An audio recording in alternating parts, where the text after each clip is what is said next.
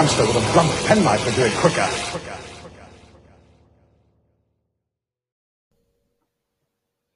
Hello, welcome back to Hamster with a Blunt Penknife. I'm Lucy and this is Joe. Hello. And we are about to talk about episode 3 of The Visitation. Do you know what? Since we've been talking for like, I don't know, 25 minutes between episodes, I've forgotten how it ended. Oh, it was quite memorable. The Doctor was going to have his head cut off again. Oh, that's right. And 7-year-old Lucy was appalled. Absolutely. Okay, well, will you count us in? Okay. So in 5, 4, 3, 2, 1. Let's go. So this is your first title sequence, isn't it? This is like the Peter Howe kind of meow. Yes, yeah, which is it automatically triggers the sort of, you can feel the adrenaline slightly. It's excitement is coming. Okay, well, we've had many discussions off mic between best and favourite. Okay, What's your favourite title sequence and what's the best title sequence? I don't know what the best one is because they're all kind of suit the period. I have to admit that the one where you see that, like the whole of John Pertwee whizzing off kind of makes me giggle a bit. And I really don't like the redone theme tune that came in midway through Colin Baker's run. The Trial of a Time Lord one? Possibly, yeah. It just kind of, it really jarred. And I thought, oh, I've forgotten all about this. I really don't like it. So this is my favourite one because this is, to me, this was the first one that I heard. And this was, this was the excitement was on the way. And that was, so the one I like least is probably that one. The Colin Baker one. Yeah. As far as title sequences go, I mean, they kind of, they match, again, like we were saying last time, they match with their period. So, yeah, apart from that, John Pertwee looks slightly ridiculous whizzing off on the screen. If anyone could pop down the time vortex, I suppose so, yeah. It's John Pertwee. Yeah. Oh, here we go. Scythe Man alert. We haven't got the plague. Oh, that's right. Oh, no. We need it. I've just found an excuse for this cliffhanger. You need the scythe because in a minute... The scythe has to be there. Yes, this is true. The but android it also doesn't make any sense that they might have the plague and people are touching them, manhandling them. Oh, yeah. Well, I know. You're not going to let this point go, are you, about the plague? No, because I've only just realised it, so it's bugging me now. Kill them, Scythe Man, or you die as well. So this is the presumably the local dignitary. But okay, this is one of my issues here. One of them's called Headman, and one of them's called Scythe Man. Why can't they just be called Toby and John? I don't know. Oh! Look at Nissa's furniture, isn't it marvelous? I know, it's very. This is 80s IKEA for you. Absolutely, yes. Did you go in for wicker furniture at all, Lucy? Not in a large way. No, our furniture was, as most people's was, in the early 80s, 70s furniture. So, in fact, my mum still has the furniture, the sitting room suite that we had back then, because it was made of.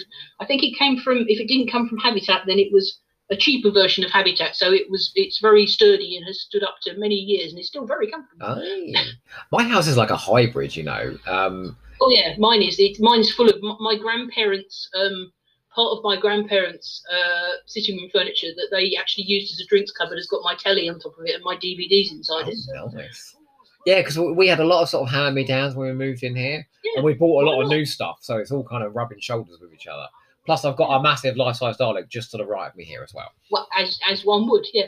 Oh, it's a cutout. I should add. Every piece of furniture is covered in knitted characters. So, your knitted characters. Hang on, have you got all the characters from this story? No, goodness, no. Who have you got? No, I don't mean. Sorry, I don't mean the entire cast. I mean the regulars. Yeah. No, just the Doctor. Oh, do you think you'll do an Adric one day? I don't know. I mean, the costumes are kind of tricky. So Nissa is now building her whatever it is out of extremely heavy stuff and dragging it around, and this is the point where it starts to kind of lag a little bit.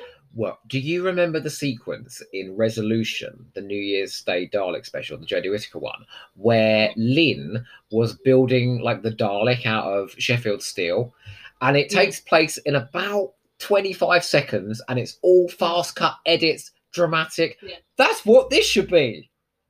Well, the thing is, it's obviously a complicated process, and she's building it, and she's making an effort, and it's all heavy and it's all complicated stuff. But because there's no, the threat is occurring further away, so the android's not there. It's not outside the door waiting to come in while she's frantically doing an A-team on the thing. Yeah. The android is somewhere else. It's in this building with Tegan and the. But imagine the that. Terileptil. Imagine if he was in the TARDIS and she had to get it to a certain room and it's hammering on the door and she's trying to make it. But again, it's this whole thing of what do you do with when you've got 3 companions? What do you do with them? Well, does that mean you shouldn't have 3? We've got Tegan is now hypnotised. Is 3 too many? I don't know. I think it depends how you sort of, in inverted commas, manage them. Sometimes it works reasonably. There are sort of times in sort of the first series where you've got Susan and Ian and Barbara, and they kind of, you sort of lose track of one of them for a little while, and then, oh, what's happening to so and so? And do you remember in like the Aztecs where Susan was Caroline Ford's on holiday for 2 episodes, and she just comes in for like one little insert scene, doesn't she? Yeah, she's in danger of being flogged through the streets, but then that doesn't happen.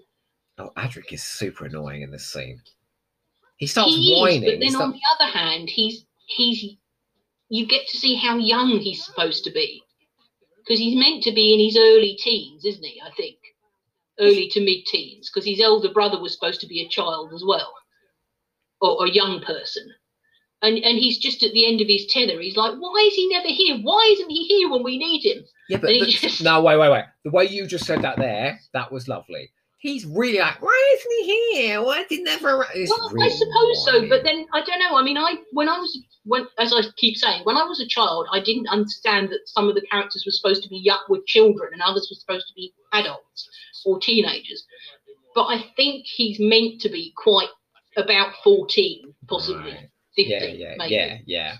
And has had, for somebody who lives on a distant planet full of marsh people, quite a sheltered upbringing.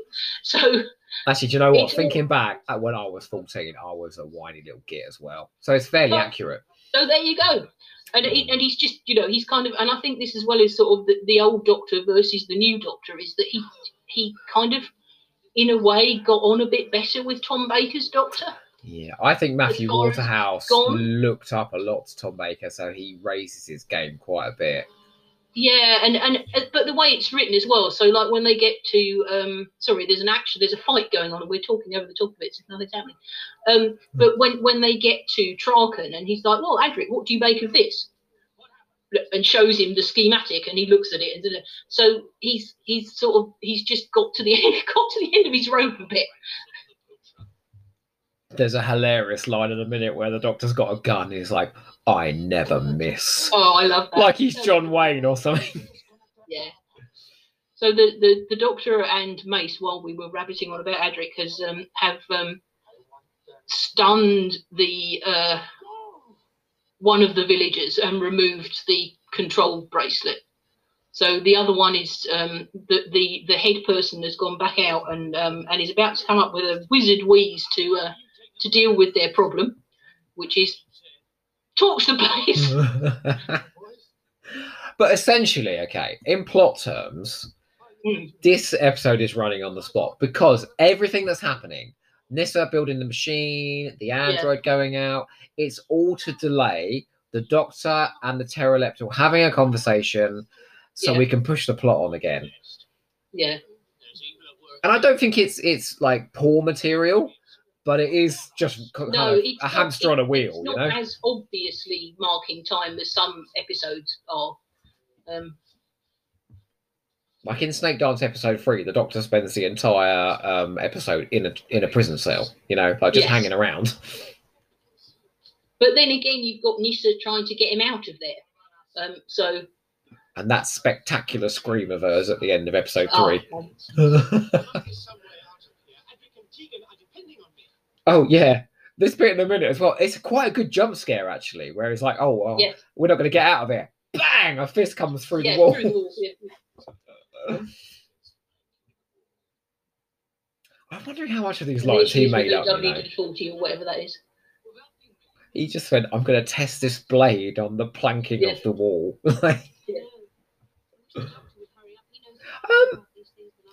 Adric sat down on one of the beds in the console room a minute ago, I swear.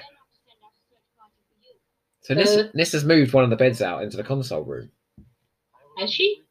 I think so. Well, he sat down on something in that console room, and it had. Oh right, okay. I didn't see. I mean, she moved the thing into the bedroom. I didn't see her moving one of the beds out. So now we're seeing that this is not the only one of the Terileptils. There are two others. They love the way they sort of nod their heads conspiratorially. Yeah. Oh, I remember seeing a thing because the Doctor Who 1981 Twitter account a little while ago, they tweeted pictures from making this, and Michael Melia saying, I looked at the other two and thought, oh, surely I look more pushed than that. Is that what I look like? Yeah. Yeah. Oh, that's hilarious. Okay, so now we've got our peasants have returned. They're and also are about to hide. The Terileptils are also in a long line of unfortunate monsters that look like they're smiling broadly all the time. Yeah, but then I suppose it's kind of a sort of reptile or lizard trait, isn't it? I mean, a lot of those species, talk about the crocodiles with gently smiling jaws and things, and it can be very sinister, but it depends how it's managed. That's true. Sometimes it comes off and sometimes it doesn't. The funniest is the Silurians in Warriors of the Deep. They look like they're having a whale of a time. They're so happy. Yeah, I watched that for the first time the other day. Oh, how did you find it? Yeah. Yeah. Yeah. I don't know. I had Jason Miller on. He works in law, you know, and he gave a staggering defense of Warriors of the Deep. Well, like I say, I'm kind of catching up with things. So I'm encountering. Oh, here comes our android. I'm encountering Silurians sort of more frequently than people actually would have done in the past. Because I've been kind of whiffling through them. It's like, oh, Silurians again. Jolly good. That's the sort of thing that Peter Davison would say, you know. Oh, Silurians, jolly good. Yeah. That okay. So that bit there where he came in, jump scare, grabbed the scythe, the music's like bam, bam, bam, bam, bam, bam. That's terribly effective. Yeah. But I think he should be doing that in the TARDIS right now to add a bit of tension. Well, this is it. This is the thing, isn't it? It's like she's not sure it'll work. Okay, well, that's fair enough. But then the whole question hasn't been addressed of how they will get the android to the TARDIS to blow it to pieces. And do you know what they do? They basically use Adric as bait, don't they? Yeah, but not deliberately either. That's the thing. It's not. None of it's deliberate. So watching it, one might be thinking, well, okay, that's fine. I understand that all the equipment is in the TARDIS. Is that thing going to be transported to the android? And if it isn't, how is it going to get there? I question, you know, what the Doctor's got in the TARDIS, because I watched Invasion of Time the other day, and he had all the components of an enormous super weapon in there. He did, yes, as well as an entire Victorian sanatorium. So that's the mental hospital Red Hill theme. Jolly good. Okay, so but this sequence here, this works even though he's encased in rubber, because you've got two actors like going at it with a bit of gravitas.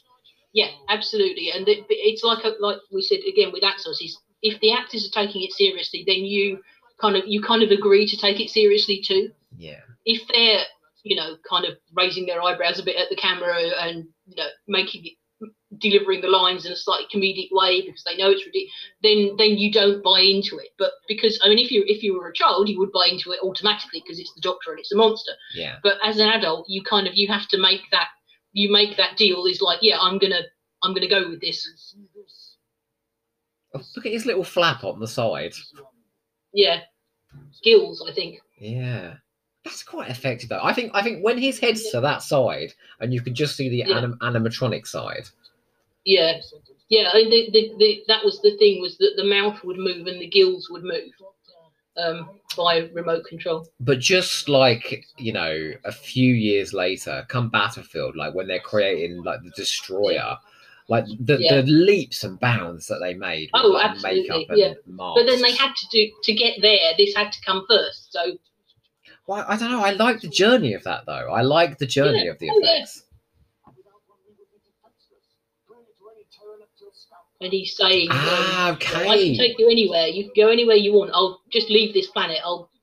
Which is the doctor's usual thing is, yes, I'll help you, but I'll help you to get away. I'm not going to help you to stay here. I still don't know what 3 Terileptils are going to do with the entire planet, you know, once this plague has done its work. I don't know. Spread themselves out a bit, I suppose. They're going to create, like, beautiful art galleries and things, aren't they? You know? Yes, and go round them by themselves. And do that sort of white-green effect everywhere.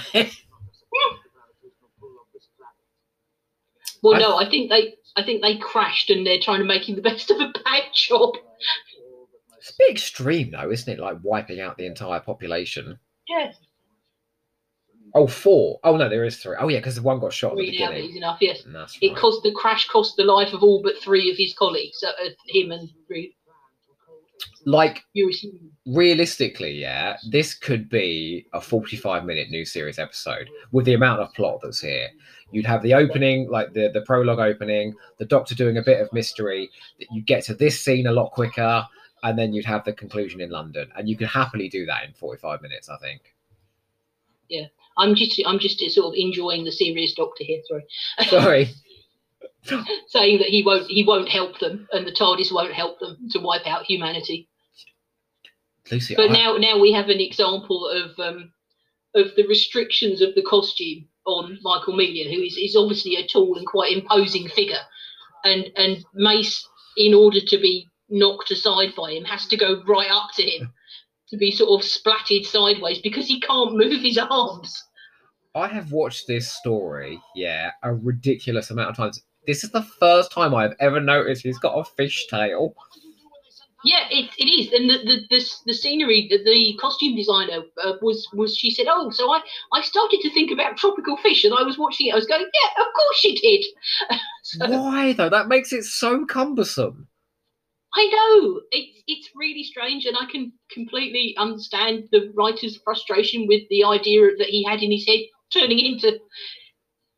Sorry, I didn't think I would see anything new in this. Have I been so broken by the madness of Doctor Who that a monster with a fishtail goes over my head for 20 years? Well, the other thing is that you're not looking at it; you're concentrating on the face and the performances. To be fair, yeah. But when you're looking at the monster, you're looking at, and particularly with the way it's shot, you're sort of it's kind of mostly waist up, isn't it? So you've got the arms, which can't move very much because they're inhibited by the cape thing on the back. And the face is moving, and the fact that the face is moving is what's attracting your attention, as well as the sinister voice coming out of it. Why won't he listen to me? Because he's a nit.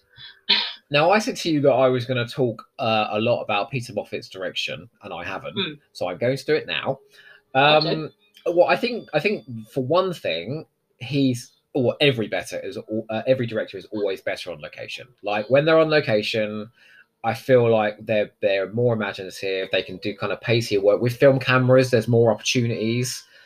I think Peter Moffat is an underrated director, and I don't think that's a popular opinion. I don't know. I mean, I'm sort of, because I'm coming in kind of late on in the life of Doctor Who opinions, and sort of largely forming my own, which I've, being sort of an older person, I'm now able to do with more confidence than I might have done when I was younger. Excuse me. I wish to object for a second to the word older person. Continue. Well, I mean, when I was a child, and I've heard other people say this as well, you would see something and it would say, oh, this is rubbish. Nobody likes that. And I do have a certain sort of contrary streak, which makes me want to say, there are certain people that you talk to and suddenly you find they say they don't like something, and suddenly you find yourself wanting to defend it, even if you don't like it as well. All the time. Yeah. Yeah. So it's kind of like, I have a part of me is very like that. And so I would say I liked something even if I didn't like it, or I would try and find a reason to like it even if I didn't like it. But I think that possibly with this one stupid machine boot, the pace does drop when she's building the machine, and there are parts of it where you can say it's running on the spot, it's marking time. But what can he do with that? Like it's not in the script. I know you do with what the material that you've got, and the atmosphere of the inside scene, actually the atmosphere of the interior scenes in the house and in the cellar where he is now, fantastic. It's very convincing. Oh, look, he's got his cloak on. Also, I would defend State of Decay to anybody, because I think State of Decay is fabulous, and that's not just because I have a weakness for, performances like Henry James' performance in that, where he went completely bonkers. Do you remember when he goes up to Adric and he's like, "Come, that's dreadful. What don't you want?" I've actually got that on DVD as well, and I watched the extras on that. And one of the man who played the sort of, again, the head man of the village, although State of Decay does suffer for its wigs and beards, I'm afraid. But at least it gives them a bloody name, doesn't it? Yeah. But the head man of the village was saying, because he's Welsh as well, he's an actor, and he said, I saw him and I thought, you'll never get away with that, with doing it like that. But put the costume and makeup on him. Yeah. It was absolutely right. Brilliant. I think what's his name? Not Zargo, not Camilla. Orcon. There we go. Yeah. He's a terrific villain. Yeah. But think about some of the sequences in Peter Moffat's stories. Oh, we're losing the sonic screwdriver here. Oh, there it goes. Eric Saward figured that there were spares in the TARDIS and that it would just be in the next story. He just didn't want it in this one. But then I've also heard people say that they just wanted to get rid of it. Not completely, presumably, but just get rid of it for a bit. Well, it's like having K9, isn't it? They didn't want these sort of catch-all solutions to the stories. Well, just make it back into it got more complicated and capable of more things, didn't it, as time went on?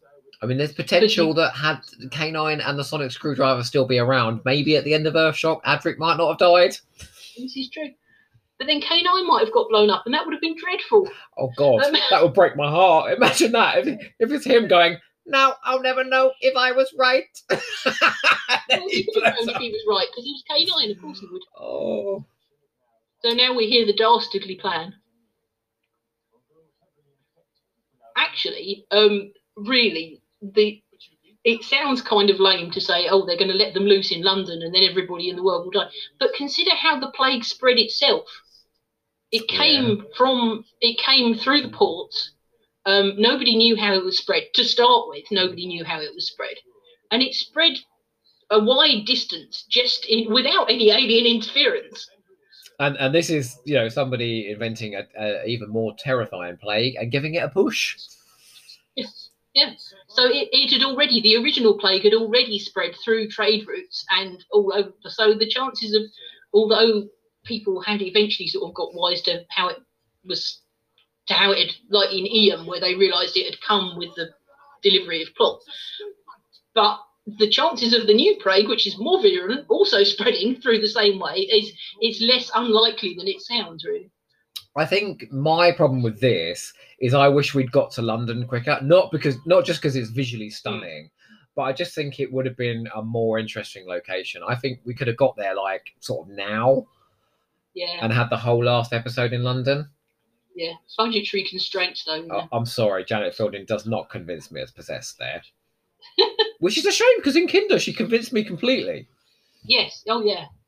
But there she just looks like she's a bit tired. So is this an effective cliffhanger? I mean, I suppose it is. I think so. Yeah, I think so. I think when I first watched this, I was quite young, but it's sort of later than you. I was in my sort of early teens.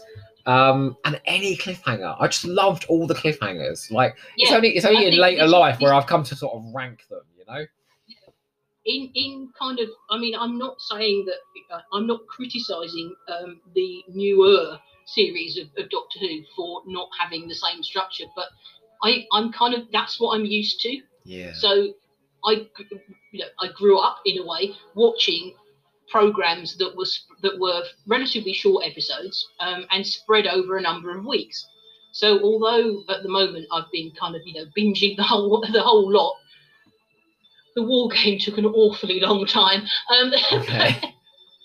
but it was the way that it was. It was the structure of it. So I'm sort of expecting these kind of peaks of tension and I don't agree that they're pointless in a narrative, because if you're reading a novel, you want something at the end of a chapter that's going to make you turn the page and read the next one. Or even, and I used to find I wanted the end of a chapter because that's where I was going to pause and then I'll come back to it later. So like with a story that you're watching on DVD, to have like the end of episode 1, okay, that's fine. I can stop there. Because it's weird in the middle of a new series episode to go, all right, well, I'll stop it there in the middle of that episode. Like you're going to watch that through, aren't you? Mm. Oh, I